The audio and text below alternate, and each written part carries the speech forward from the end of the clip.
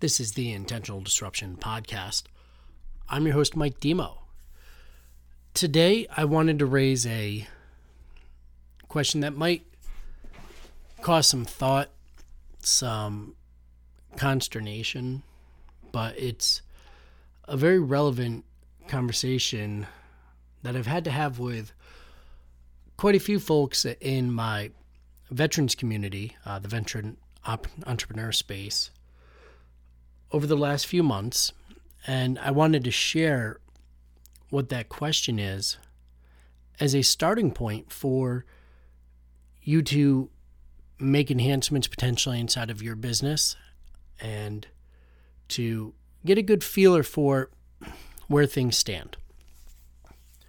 And the question that I've had come up a few times was whether you are a business owner or are you a highly compensated, self-employed person?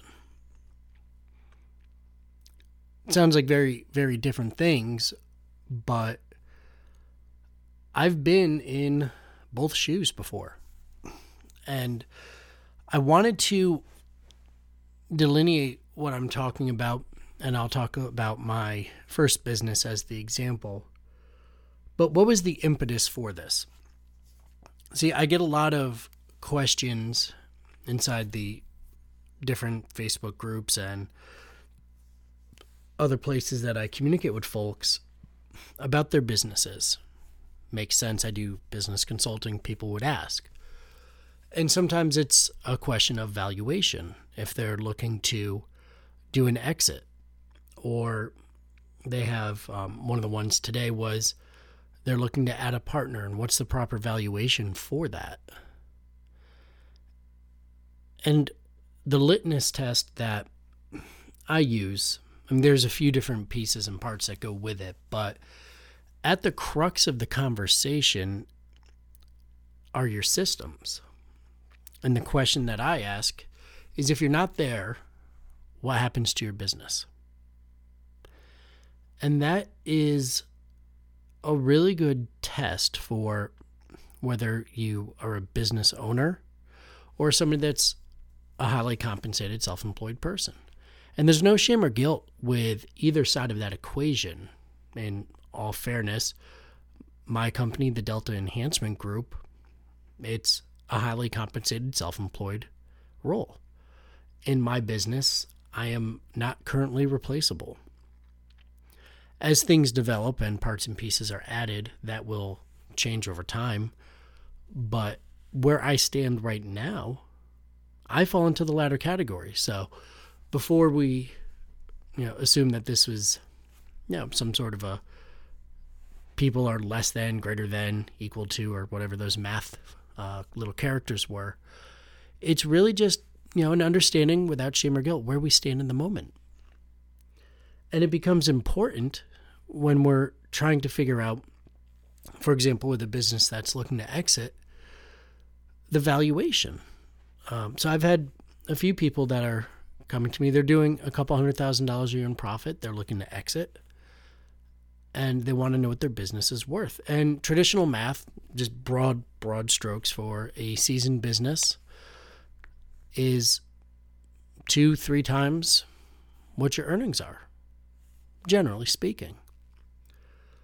But just the other week, I received a referral for a business because they were up for sale for a couple $1 million.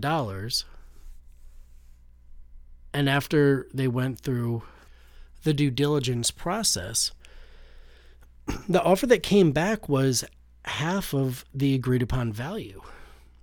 So let's say it's a $10 million valuation, and the offer came back at 5. That's a massive difference. And this is a company that, in this one case, had been around for many years, very well known in their space. But some of the systems were lacking. And there was some questions as far as, how well the books are kept, things of that nature. But for the majority of businesses, one of the key things that cuts the value of a business is systems.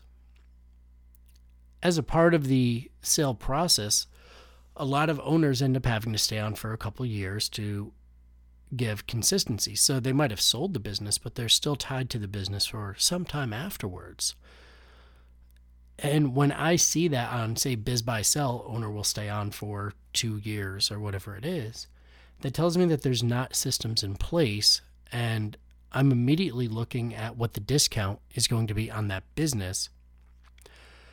Because for many people, the owner is also holding about 4 different hats. They're doing some of the sales, they're doing some of the marketing, they're doing some of the billing, the outreach, name a thing, and they're a part of it in addition to being on the job site.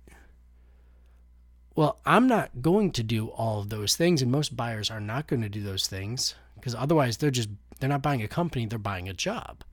So they're going to look for multiple people to replace that. And say you're doing $500,000 a year in net profit. Well, if you have to bring on 4 people at, $75,000, that's $350,000 out the door. And if I have to finance the company, that other $150,000 is probably going to go to debt service. So the deal might not make sense.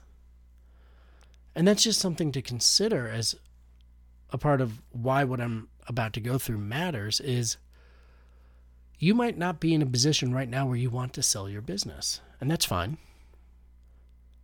Most of the people that I work with don't want to sell their businesses. But there's really not much of a difference between the well-run business that's pleasurable for you to show up to on a daily basis and the business that's ready for a high multiple exit. The reason being is the parts and pieces and systems in place to make both of those realities happen are pretty much identical. So going back to the original question, do you own a business or are you a highly compensated self-employed person? In my first business, I was the latter. And I have proof of that. When my grandpa passed away, just before, he was in hospice care, I had to leave. I was a couple states away and come back to my hometown because he was the most important man in my life. And I wanted to be there to spend some time with him. And I had assistant management, I had staff, I had salespeople, I had things.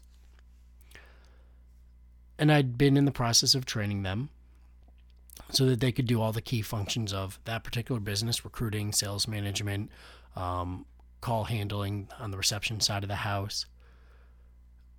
But when I was gone, sales dropped by about 50%, which tells me that I didn't necessarily have an effective business. Now, granted, I was in my 20s and I was still learning things, but this was the first time that I'd stepped away from my business.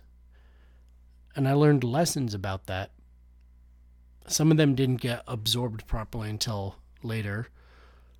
Initially, my thought was, well, I need to work more. I have to be there so things happen. And so many of the people that I work with are in that particular headspace where it's not going to happen if I'm not there to do it. And that's how I felt too at first. But it wasn't the best way for me to execute as a human, as a person. It helped my business results, to be sure, but it didn't help me. And that is a lot of the shift that I bring to the clients that I work with, is getting it so the systems are in place and we can get the great results that we're looking for without needing the owner to be part and parcel to everything that's happening inside of the business. So as it's a new year and things are ramping up, hopefully for you, take a look at your systems and processes to see where you on a very regular basis have influence and are active inside of it. And look for ways that there might be able to be delegation opportunities.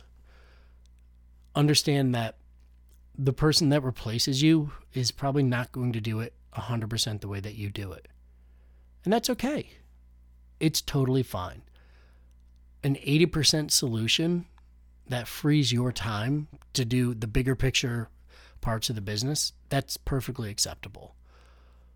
It takes a little bit of forethought, a little bit of planning. There's documentation of processes to make sure that everything operates efficiently. But it's something that within, say, 6 months, you can pretty readily hand off as long as you have the right people in the right seat.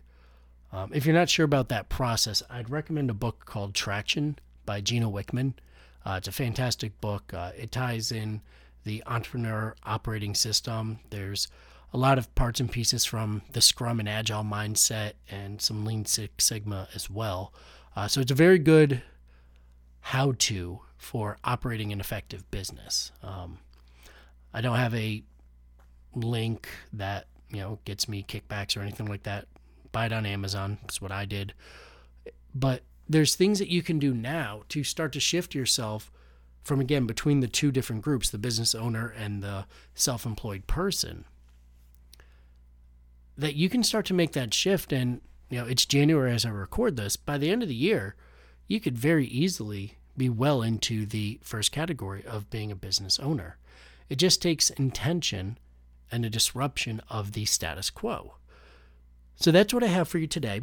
If you have any questions on either the book I just recommended or some of the processes that I take people through, I'm happy to set a call just to give you some information on how that all works.